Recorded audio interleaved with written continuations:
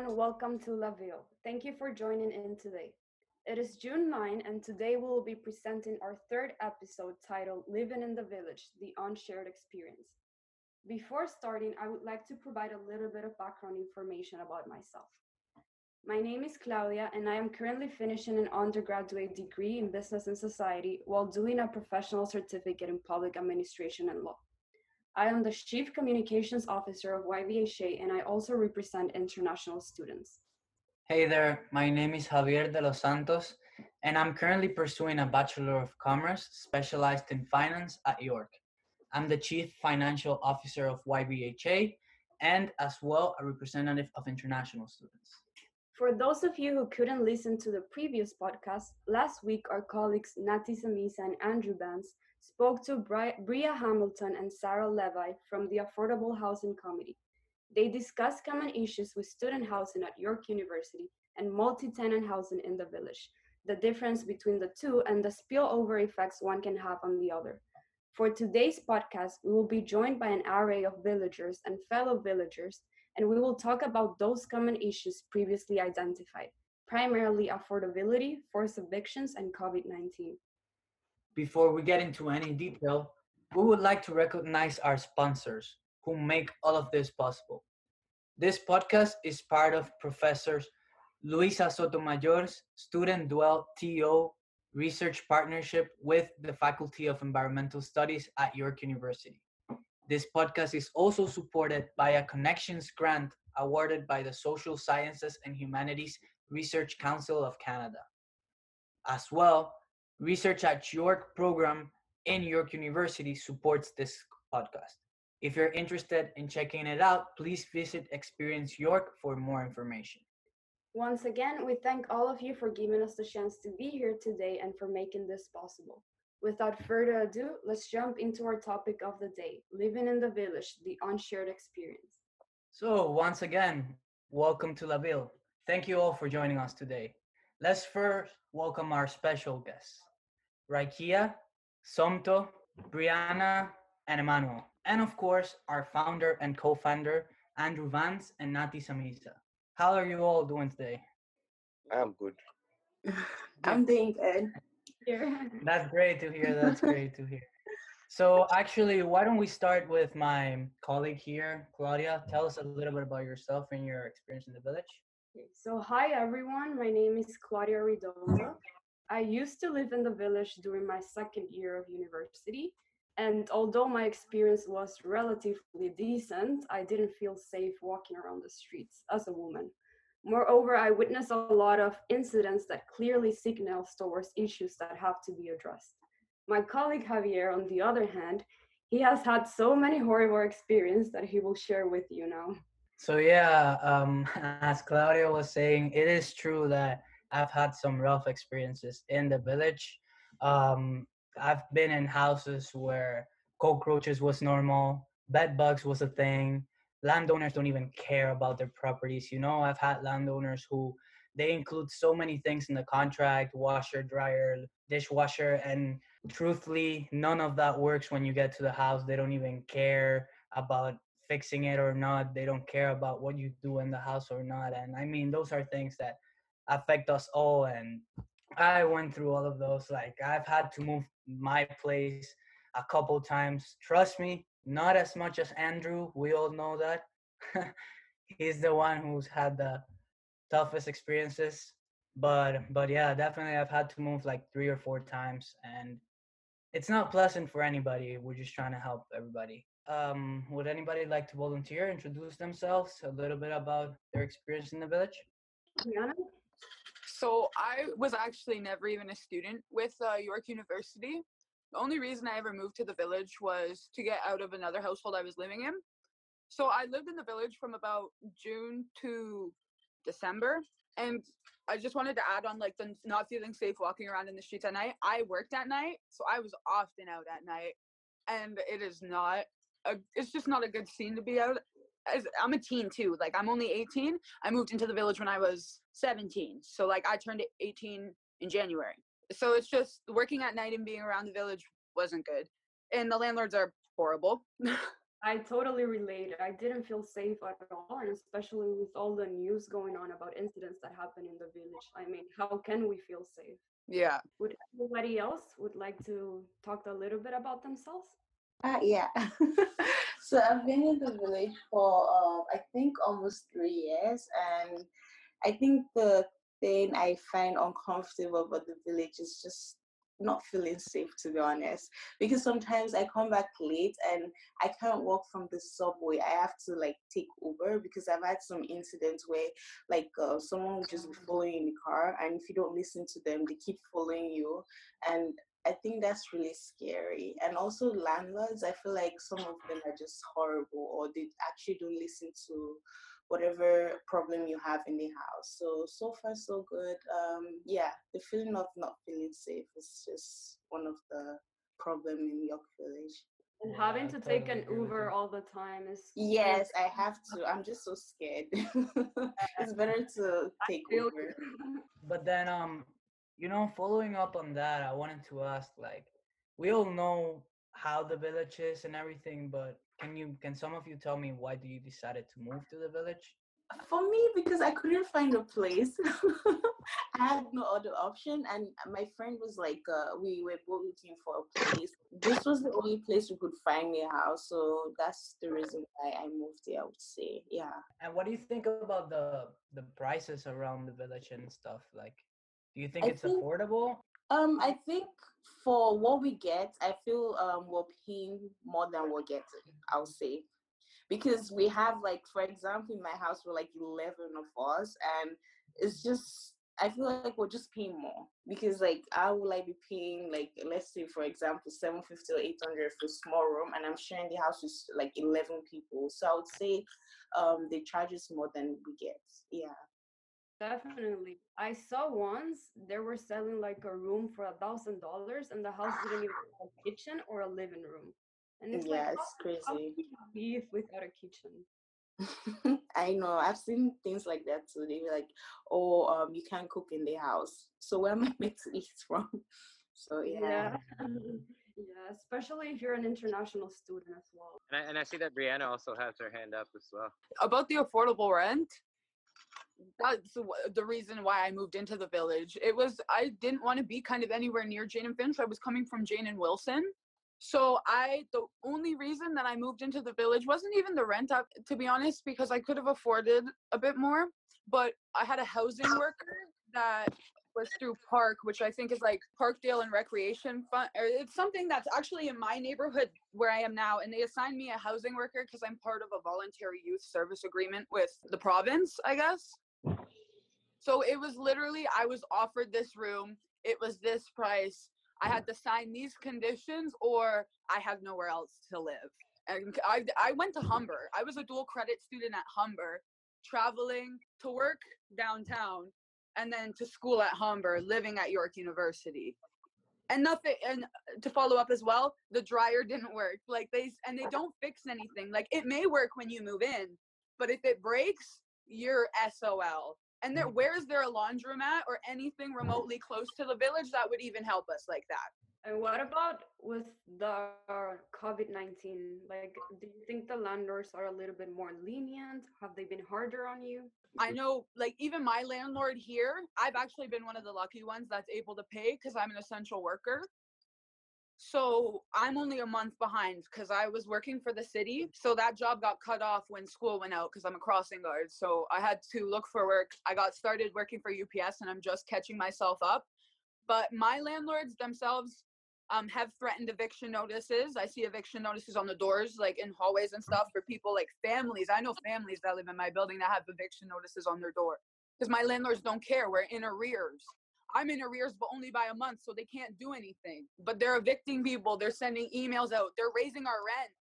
I thought They it was. raise our. I pay $1,600 for a bachelor in downtown Toronto, and they're raising it like I think 2.2% because the legal limit is 2.7, and it's going up by $40 in like 2 months. And that's like, why are they bringing that out Wow. during a pandemic? Wow, yeah.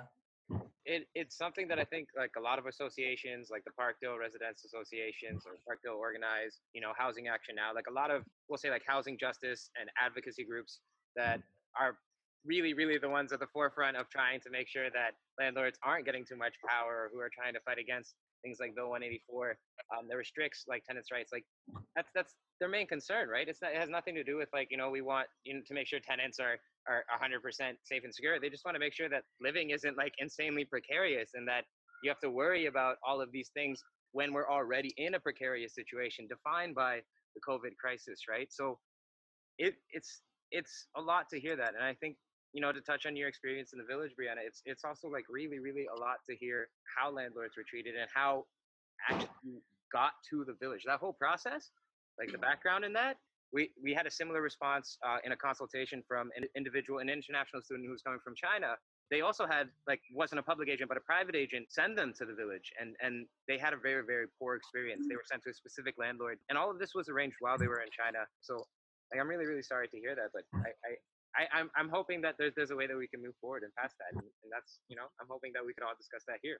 Just to touch up on that, like when they also like found me the room and stuff, I was working at Tim Hortons as a supervisor, and I was like enrolled in high school at the time.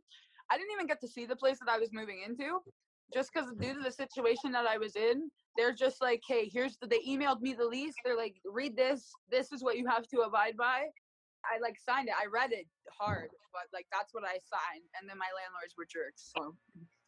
And that's generally, I think, one of the bigger issues. And Andrew spoke about it earlier too, is how there are non-standard leases, or there are leases that really differ from what the province of Ontario is trying to make for people, or is recommending at least. But it's a very voluntaristic approach. Like landlords don't have to use that lease. I think that's something that we're hoping to advocate for in the village too. Santo, Yeah. I have a question for you. Do you believe that the housing experience in the village is different for domestic students as opposed to international students, or you think it's the same? It's definitely different.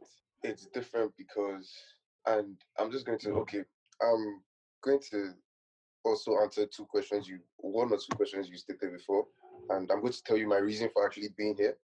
I'm in the village based off school, like York University here, and I know the village is quite stressful. It's quite annoying, but like I've told Nathi this before, here kind of reminds me of home, which is part of the reason why I'm here, because like there are a lot of Nigerians, and like it's quite it's actually quite, I won't say diverse, but yeah, like a lot of my people are here, so it makes me feel like I'm home. But then in regards to the place, which is what, like there are a lot of international students here, like already, and international people, but then it's different. And I'm going to give an example. One time, me and my friend were looking for houses. Like this was like like last year during summer, and like I don't know if people know how like when summer comes, it's so hard to find a house in the village if you've not already found a house in the village. And like we went to a landlord, a Chinese, I think he was Chinese or Asian landlord, and my friend was looking for a house, and like he asked us for a lot of things, like a lot of unnecessary things, like driver's license, Canadian national ID. Like he asked for his study permits, like his York stuff and all that. But long story short, we didn't end up getting the house, and somebody else, a Canadian citizen slash, I can't remember if it was an Asian girl or actually white girl, but the point is the person was not international, and the person got the room. And we asked the person, like, if the person, just to be curious, like, wanted to know, like, if or like how the person got the room before us, because like we were like there for a minute, and like basically the person didn't have to bring the extra things the landlord asked us for, and we didn't want to read into, like, we're not going to at that point, and we don't even really care about like reading into it. We just like found in our house, but like those are just like some of the small examples of how like for an international student, it's just more stressful in these areas than like somebody that's already here.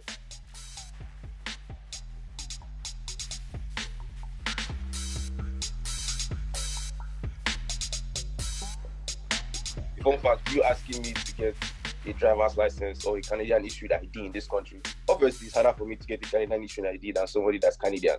Yeah, like I could totally relate with you in that situation. I've had a house where they even rejected me because of that, because I didn't have a Canadian ID, and I was like, what am I gonna do? Just stay without a home because of that? Yeah. You know? But touching up a little bit on what you were saying, So you do believe that the village has some good things. Can you say what are some of the good things and what are some of the bad things you find in the village? Okay. I will start with the bad. To Rakia, fun fact, me and Rakia, we live in the same house. So security is actually an issue. And it's sad, but then like, and our landlord does a good of an issue because like the cameras in the house are working. The security cameras in the house are working. Like that's a good thing. The kilos and everything. So he does better than most. But then like in general aspects, security is bad because even if obviously somebody, if we wanted to get robbed, we could actually get robbed quite easily. Like if somebody wanted to, that's one of the bad things. Security, there might be some security issues. Taking care of the house, yeah, like sometimes like if the dryer or these things breaks, like they don't care as much. And like yeah, when 11 people are congested in a house, you need to like there's more reason for you to take care of it. But then like most landlords just do the opposite and just basically see us as just money and like cash cows instead of like customers and like you understand like people that are in your house are making use of your services. One good thing personally for me, the village has a weird family feeling and vibe to it because there are actually a lot of families and kids and parks. So like the good thing is like times like during summer now, especially because like it's a community. If you go outside, like if you want to play sports, if you want to do anything, you get like there are people around. You won't feel you won't feel lonely. Even if like you don't have any friends, you can probably just go outside, go on your walk, like enjoy the environment.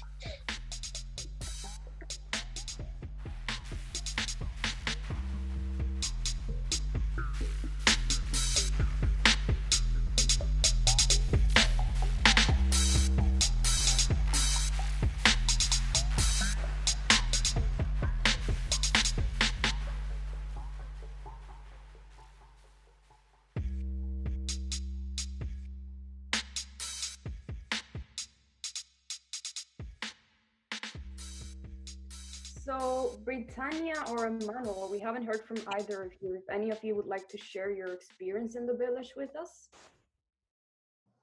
Oh, I can go first. So I have lived in the village for like a full year, maybe like a year and a half. I started living in the village like directly out of res, like from my first year. Um, my experience have like I feel like they've just been like learning experiences for me, which is why I like joined so abruptly because I wanted to hear like what other people were experiencing. But yeah, that's about it for my experience right now. So, you haven't had any negative experience in the village, right? I have had a negative experience. I'm living through a negative experience actually. Would you mind sharing the details? So I moved, like I subletted a room before I actually moved here. So from res, I went to my sub or sublet to this space. So I moved here August of last year, and I had to move really, really quick due to like a bunch of like I had to get out of my sublet and into somewhere else before the school year started. So I was looking for something very, very quick. When I first came here, I was like rushed to sign my lease. I was rushed to give like my security deposit. Then when it was time for me to like come and view the room, the furniture was just like not I couldn't even live in here unless I bought my own furniture. Like the bed was broken. Like the furniture was just like not it. So I actually had to like completely buy like all new furniture before I could even move in. And then as I started to like live here a little bit more, I noticed like the laundry was like coin operated, which I was not told, and I couldn't really do my laundry as much. The bathroom, it's actually shared with one other person, but the way the bathroom is set up, actually like anybody can walk up the stairs and use the bathroom, and it happens to be a very like lively house, so a bunch of people are always coming in and out. So the bathroom is always like very disgusting. Same with the kitchen. Like it's always just like very gross. Like that's just been my experience here. And like yeah, that's just about it. to be honest. Like I can't really get into like all the deets, but yeah.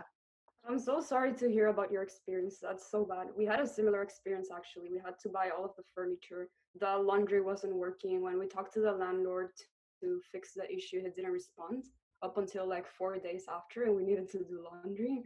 Yeah, So yeah, that's also a similar horrible. issue with me. Like I text my landlord a lot, and well, I guess it's like two brothers that live here, and their like dad owns the actual house. But like whenever I message about anything, like it takes like maybe like actually sometimes I don't even get a reply. Like you'll see like my huge paragraphs and like no reply, but like I'll hear them outside and stuff like that. So yeah. And do you think the village is affordable in your perspective?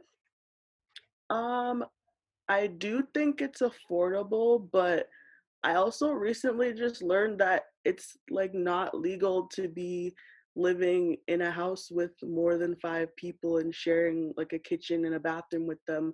So, like, yeah, it is affordable, but is it really like ethical, or are you just like just using this situation to your advantage?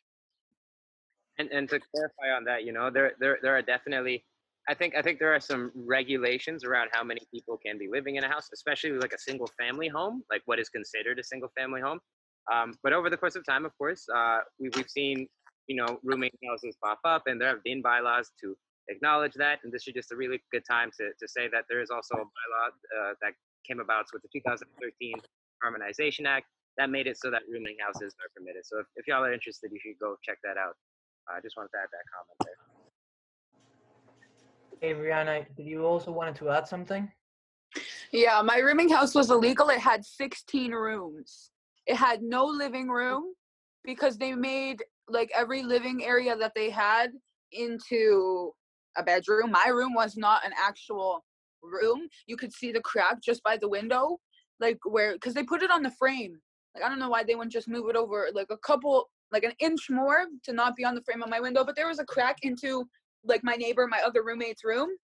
There was over 20 people living in the house, though, let alone being 16 rooms. Oh my gosh, you just reminded me. My window has been broken since August 30th of last year. It's been winter, it's been summer, it's been fall, it's been spring. My window does not fully close at all. Like at all.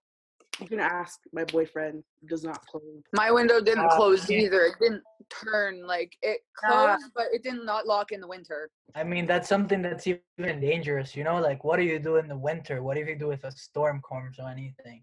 And most of these landowners don't even care. They don't. Yeah, I think that is a huge problem, right? And the city doesn't seem to care either. There's very few resources to use that we can access. Yeah, and this is a very common issue that we've been seeing across different students' experiences in the village, where many landlords have just completely neglected the condition of the house, just because I guess it's in their eyes, as long as you're giving them rent, they really don't care about the quality of the house, and because there is such a high demand for renting these rooms in the village, they almost have that certainty that there will always be someone else who's trying to look for a place. So I guess in their eyes, it's a kind of like a quick, easy money making scheme. It's not really anything about the experience for the students and the accommodation.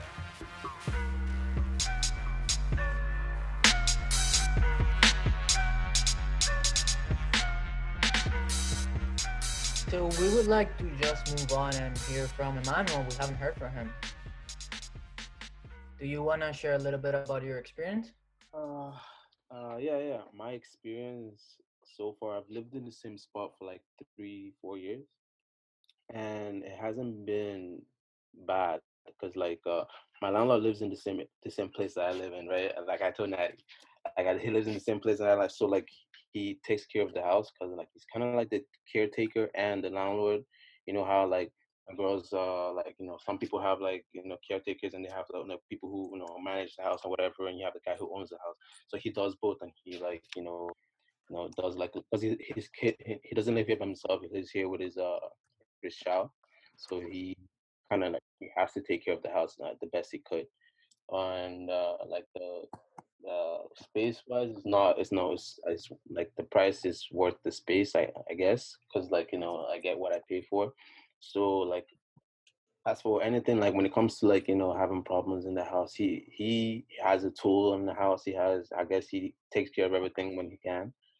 And I don't have anything bad. Like Jim, like to be honest, is like people are talking. I know people talk a lot of like negative things about their landlord. Like he's one of those very few people, like handful of people that I would like give recommendations to. And yeah, like um, that's basically it. There's nothing bad. But like during this COVID period, he actually like brought in like some hand sanitizers, some like masks and stuff like that out in front of like in front of the living room area space for people, like so that everyone can like and this he brought two hand sanitizers, one in the kitchen and one in the like the entrance. So like if you enter the house, you have to put this hand sanitizer on your hands before you walk into the house. When in the kitchen, you have to use a hand sanitizer. And he buys sometimes he buys soap for everyone to use. Like kid like and overall like proper landlord what you is what you're supposed to be. Um, yeah. Other than that, that's it. I don't there's nothing bad I can say about him. There's nothing. Yeah. Wow, that is really crazy. Here. Like it what's crazy about it is that like because there's so many people living like in a house, they actually kind of have to like implement that the exact same way grocery stores do because people coming in and out so frequently, it's kind of treated as a grocery store. Exactly. Yeah. Exactly. Which was smart of him too. And he like during the time too he left. Like usually he like there's 3 floors. So like and there's 2 people live in the basement. One person live in the first floor. It's three. So technically, I'm guessing like 6 people total in the house. And like that's like everyone gets their own room. I share a bathroom with my neighbor and stuff like that. And so like during the COVID time, he left the house, so he was not here because it's dangerous for him. Like I get it. Take care of yourself, take care of your family and stuff like that. But like he provide like he didn't need to. He brought like eggs, like stuff like they have food for you, like so you don't have to leave the house if you don't need to. And it wasn't like he expected money back. He hasn't texted anyone and saying like, "Yo, I'm deducting money from this." He hasn't said anything like that. So like he did it out of his own. I'm hoping. He hasn't said anything yet, but I'm hoping out of his own. Like happiness or whatever that you can call it. But yeah, like I'm happy. Like I'm. There's like I just as long as you don't. When I moved in, I didn't really sign a lease at first. Like it was basically like an agreement. Like we just like he came, he talked to me, he saw who I was. Like my friend found the house, he saw me, he saw who I was, and then I signed like a lease, but it wasn't like an official like, hey, you have this. After this, you have to re-sign the lease, and pay. Like it wasn't like something like that. Basically, like, hey, this is my house. This you pay this certain amount a month or whatever, like a proper basically. So nothing, no strings attached, and like the during the increase in rent or 2.7 or whatever he told me about it, made me feel like a little bit comfortable. It was sketchy at first because like I was like I wasn't told about this increase, but like he made sure like like yeah, like this is the reason why like electric bills are going up, water bills are going up, blah blah blah blah blah, like it's going up this certain amount. It's not that much. It's within my budget for sure. I was like, there's nothing wrong. And definitely like like the room is not it's not a big house, it's not a big room, but it's comfortable for like at least one person, 1 or 2 people. But like hearing people's like testimony regarding like where they live and like the issues with their housing and stuff like that kind of like puts me in like in a perspective, like I humble myself, like because you don't want to like move into like you think your housing situation is bad and then you move into a worse housing situation and you can't even get back to the original one. That's because like he was Andrew was talking to saying before, like the housing system here, like there's so many people looking for housing, so like there's a lot of customers out there, so like they don't give a fuck, like like if you like do like they don't, because there's customers, they want to make money, so yeah, that's kind of all I have to say about that. Yeah, and to touch on that, with the amount of people living in one house, and even with, money of or like rent costs for being between even to $900. If you put that in perspective, they're almost getting 11 grand a month just based off of people living there. So once you really tally it up, like hydro and everything, they're still making almost double, maybe even like triple Profit. their. Absolute profit. If you're in this type of business, you don't want to be, in a situation where you're not making money. So it doesn't matter what you gotta do. If you get a pull string, you gotta tell this person, hey, you have to pay $50 extra, from like Brianna was saying, like 20 people living in something that in one house. That's a lot of money. Like at the end of the day, Also, like if you're licensed to do that. yeah. We had the fire department come into our house one day and they told our landlords that if something wasn't done with the exit situation, that they were going to have to evict all of us. And that was 3 months before I moved. And nothing ever was. I don't know. I know I've been back to the house to hang out with one of my old roommates that I went to high school with. I know for a fact nothing's been changed. The house is the same. So like what happened with that? Why didn't the fire department follow up when there's one right down there? And there's a lot of houses that are like violating the laws with the fire exits and things like that. Some of them that are hazards that are still being run by, and the landlord's like, it's all about profit. Like 16 rooms, I paid $655 for my room. The girl upstairs that I went to high school with, she paid $1,000 for her room because it had a bathroom. So that's just one, and 16 rooms in a house. So that's at least like, that's a lot. Yeah, it's a number that's almost not even worth speculating, because it would be like regardless of whatever mortgage rate you're and paying. they own 2 houses. It's just an absolutely ridiculous like amount, right? And to touch on it, like Andrew, he at some point was paying an absurd amount, and he was forced almost to move out of his place. And did you want to? Yeah, I guess I'll touch on it quick. I mean, yeah, like this place that had 17 people. I guess the normal amount in the village at this point, we can speculate. But I had the master room. I had like walk-in closet, personal bathroom. I had like the setup. But when it came to January, and I talked about potentially renewing my lease, they said, well, unless you have $400 more, you're not going to be able to. And I was already paying like $1,000 for the room a month just because I needed that privacy. Because again, what a household of 17 is like. And I was basically forced, not forced evicted per se, but I guess just kind of shoved out for not having enough money. Yeah.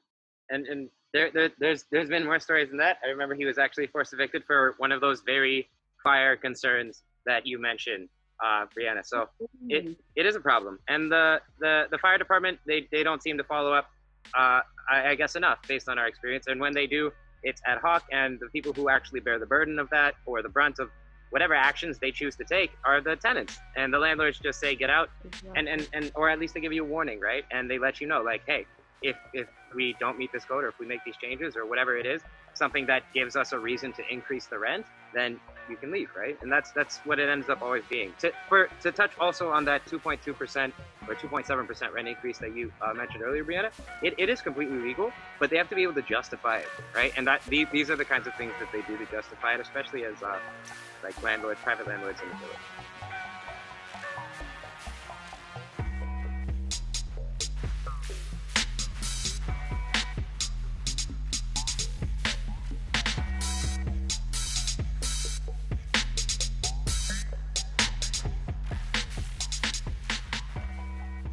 Perfect. So now that we've identified some common issues, Rikia, would you be able to tell us about possible solutions you would like to see in the village? Yeah, sure.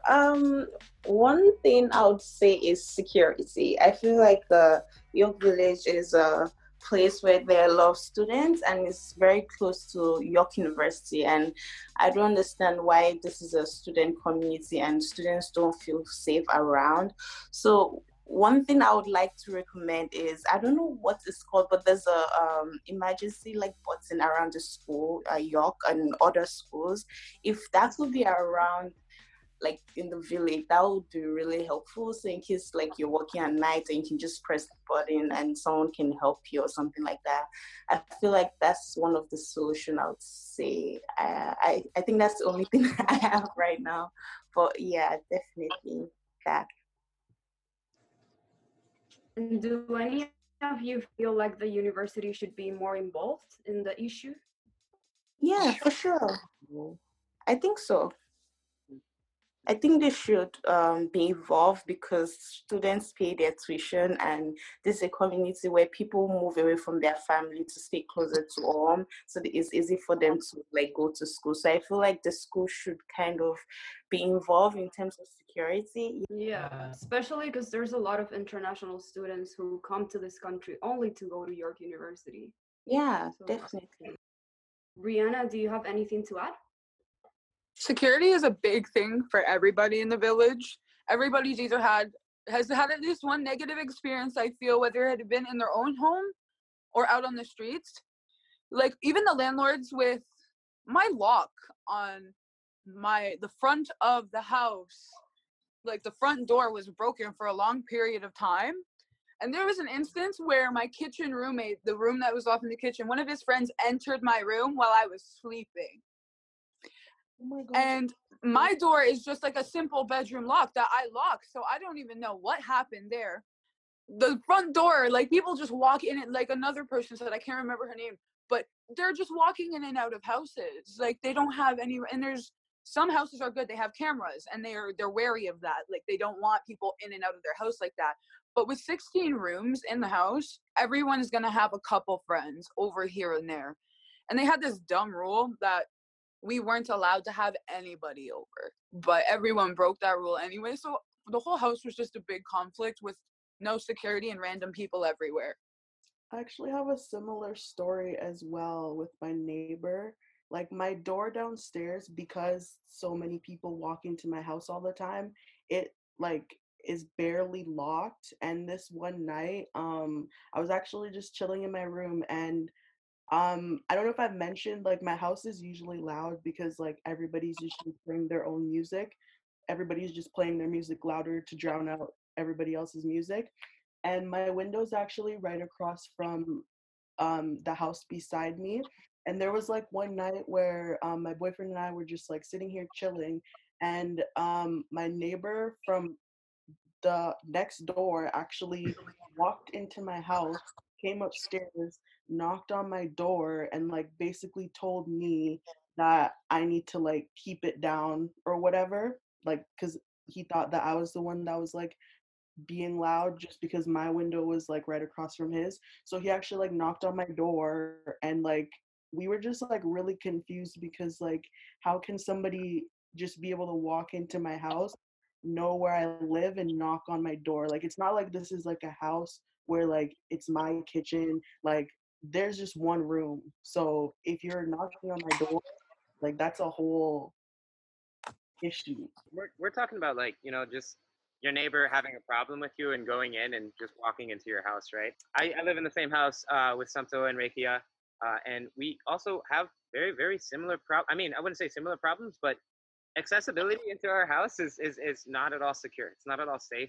If somebody moves out, for example, maybe I would recommend changing the code just as a security feature for the house. If there are individuals who were particularly problematic in the home, in my experience, right?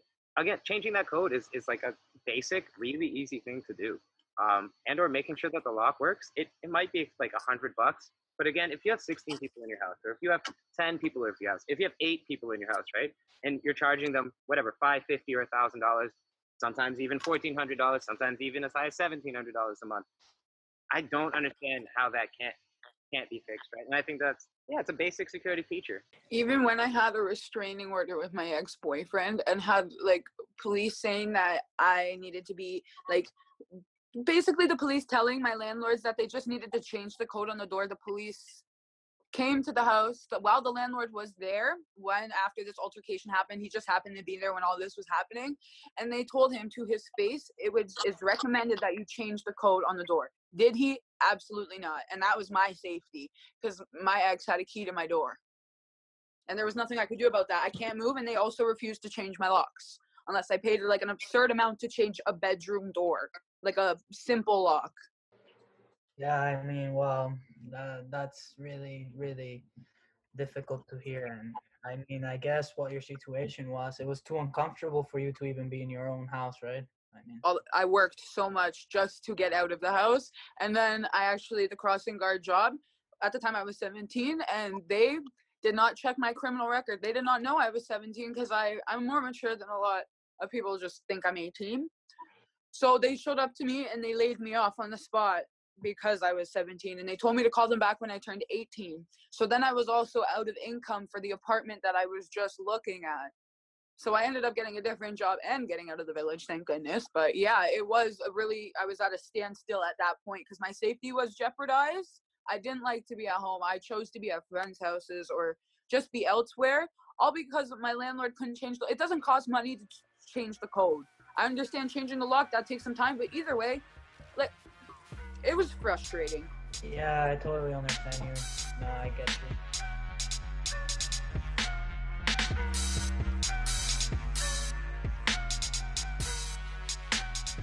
So, Santo, just a quick question for you. Yeah. Do you have any advice for the villagers? For any people who want to live in the village, how can they make their experience better? Stay strong, stay happy, and I feel um very cliche quotes and thing, but then I feel the people actually make the place you live in still, regardless of whichever place you live in. So I would advise, which is why I when my first year here, I was quite alone, especially because my brothers went in the country yet. So every single one of my friends that were looking for universities or were looking forward to school, I would actually suggest Canada to them just because I would want them to come here so I won't be here alone. So I would actually advise if if if you end up or anybody that ends up coming to the village, don't be bullied because a lot of people are landlords, like we just talked about, to try to like cut you short and take your money, and like just be smart, stay sharp, come with your friends and find a friends and support system if you can. No, thank you so much, Santo. I did have one last, I think, question for everybody. In just we're talking about like what you could recommend for the villagers and/or solutions, and Reiki touched on it, and Santo just touched on it. But I kind of wanted to hear personally, for me, what do you guys think are things that we can do? What are things that we can recommend to villagers? And I think I'll start with Britannia. I feel like there's a lot, like, but for villagers, I think definitely just like if you can just try and do your research when it comes to like looking for a place. I personally think that with like how like common it's become for like York University students to live in like housing in the village, like there should be some sort of like protection when it comes to like where we live. Like I feel like we just like live in people's houses at this point. Like there's no protection. Like there's a whole tenancy act for when it comes to actually like renting a place when the landlord has a license, but it just like seems really careless that like we are students. Like most of us are coming out of our parents' homes. Like most of us have like zero experience like actually renting a space and actually knowing what our rights are. And I feel like this is just like they say that like university and like university housing is supposed to basically like like a leg up when it comes to like going out into the adult world. But I feel like this is not a very positive way to introduce us into this world because we're not protected.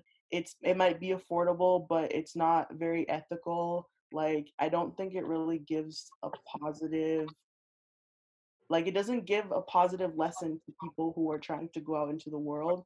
It's just holding all of us back, to be honest. Like we have no choice at this point. I completely agree. In environmental studies and in qualitative and quantitative research, there's like this understanding that things are really extractive and it just seems to really take. And that's, I think, what is at the core of activism and advocacy, is trying to make sure that there are things in place to make sure that, they don't extract too much, at least, right? Or just end up taking to the point where there's no benefit or any good that comes out of it. So, I mean, thank you so much for your response. And then Rekia, what do you think?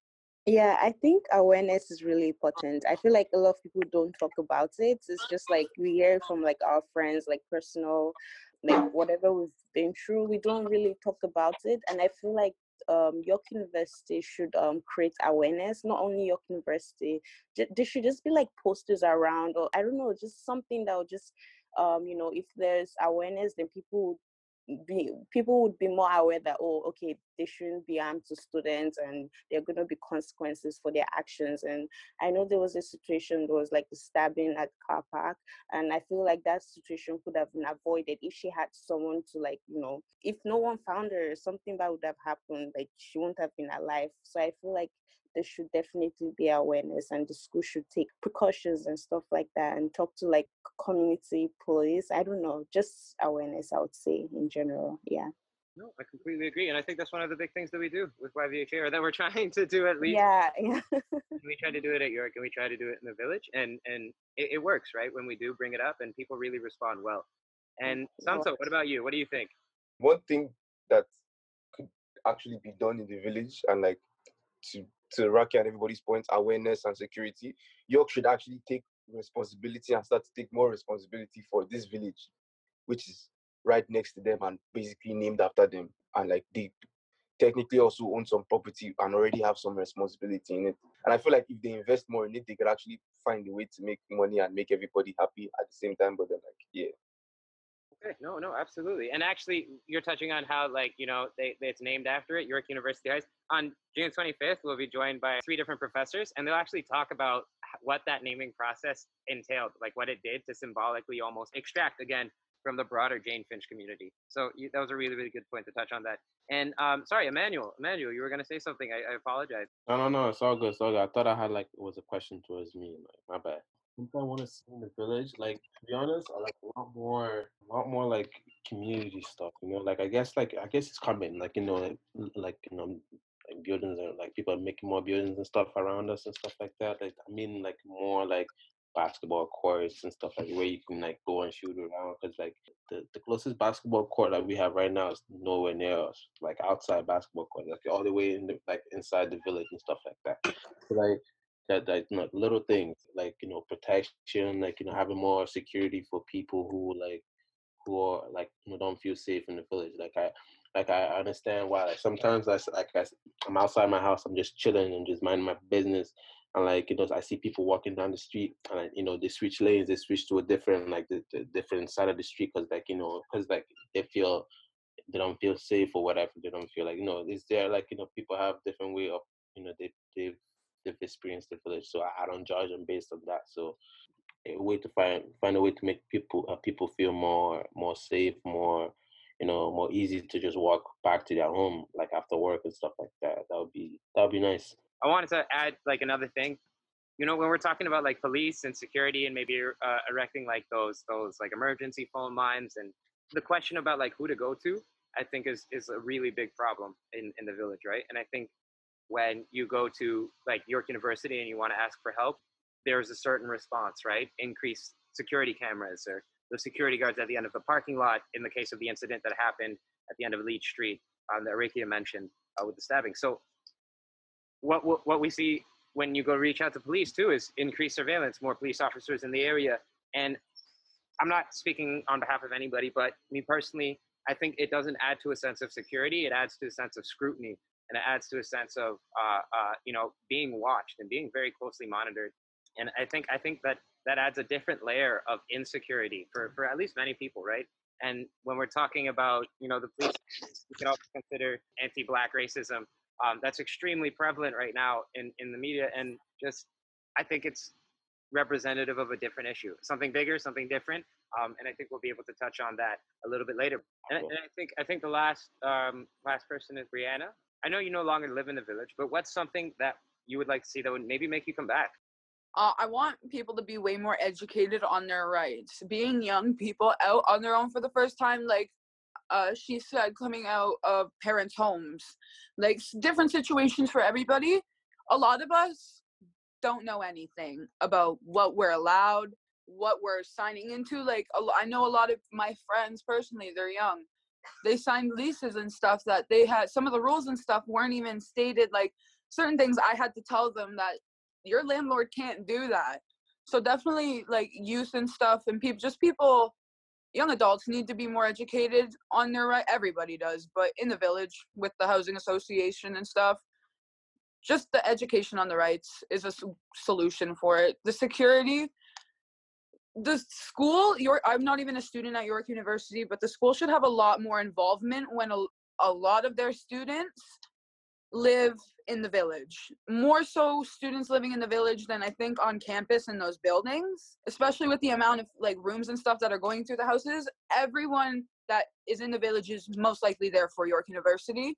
And I think the housing association is going to help kind of bring more knowledge to that. Yeah, absolutely. I think that is the key thing that we're trying to do, and we're trying to do it with the registry too, right? Yeah, and we at YVHA, I mean, all of us do believe that education is one of the best ways to kind of like, have people aware of their rights under the LTB, and just be aware of the predatory landlords that exist out there, because again, every year there are new victims, right? And that's our goal here. We just want to end that. Yeah, exactly.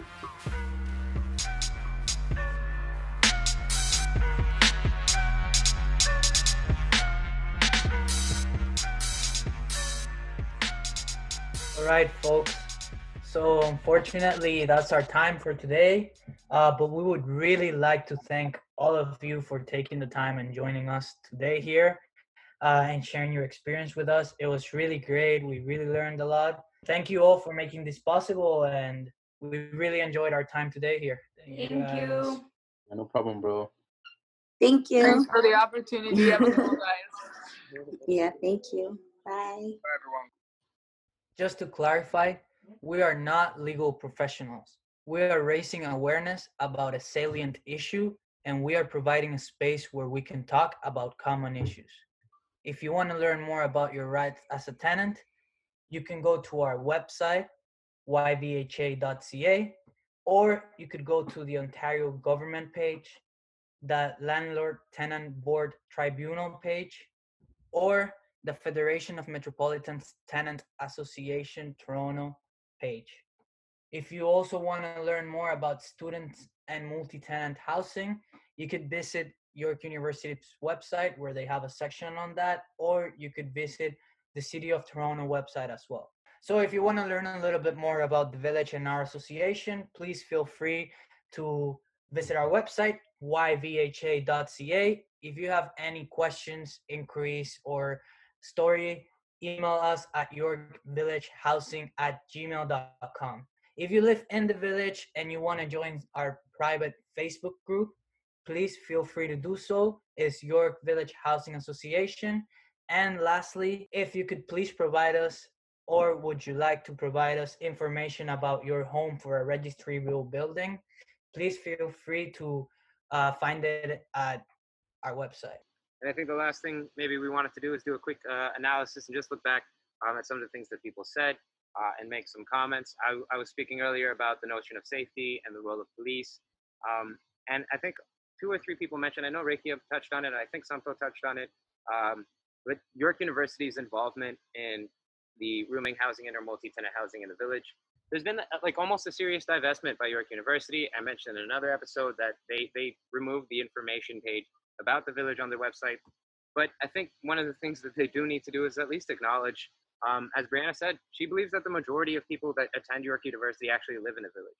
I don't think that number is actually representative of the actual number, but I think it says and dignifies and merits a response from the university to at least see what's happening in the village, and to not just go ahead and enforce traditional security measures, especially considering current events, but to actually talk to villagers and maybe see alternative practices and speak to everyone, not just certain individuals, right? And really extend the effort and pay for it, right? Like that's the least they can do, because students are paying for it out of their pocket to live there, and they're paying for it in their sense of security and their well-being, and only some are benefiting and able to have a good experience, right? And I like to think that I'm one of them, but I also have some extremely challenging negative experiences that kind of define my experience in the village. Yeah, and the guests, they raised a lot of good points today, and it's interesting to see the amount of common issues. Again, the overpopulated multi-tenant houses,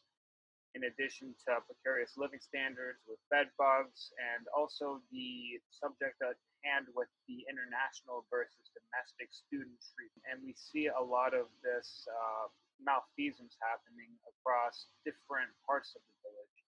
And it's most commonly associated with the problems, the problems with just general housing standards. Some of the conditions are terrible, and they fabricate leases. A lot of really good points were raised today. Yeah. And I think finally, just I'm going to tag on one more thing. I know we're going off a little bit, but I think solutions to that would definitely be looking at the municipality, the city of Toronto, to also take some action.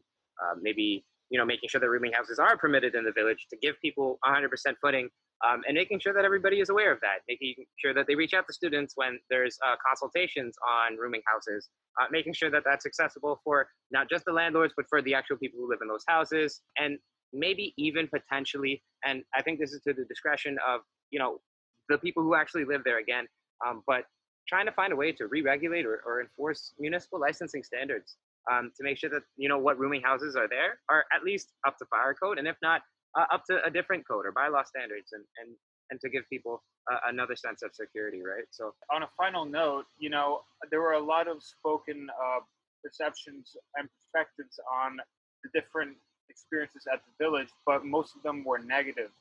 And, despite the housing situation being quite precarious in the village, there is still a lot of potential, and it brings people together across, various different race, gender, and different student and alumni associations. So despite many of the comments today and the precarious living standards, it's still a great place to live. Yeah, so thank you so much, Javier and Claudia. Really, really appreciate y'all joining us on today's podcast and hosting. You're a huge part of YVHA. You really, really make it possible. And what you guys have shown us, taught us, the people you've introduced us to, and the work y'all do individually. I'm excited to see what comes ahead of you for your careers. I'm also looking forward to what comes ahead with YVHA and the next year moving forward. So really, really appreciate you guys taking the time to do this for us. Thanks for joining in today. I'm Andrew. This is Nathi. And this is Lavelle. Have a good one, guys.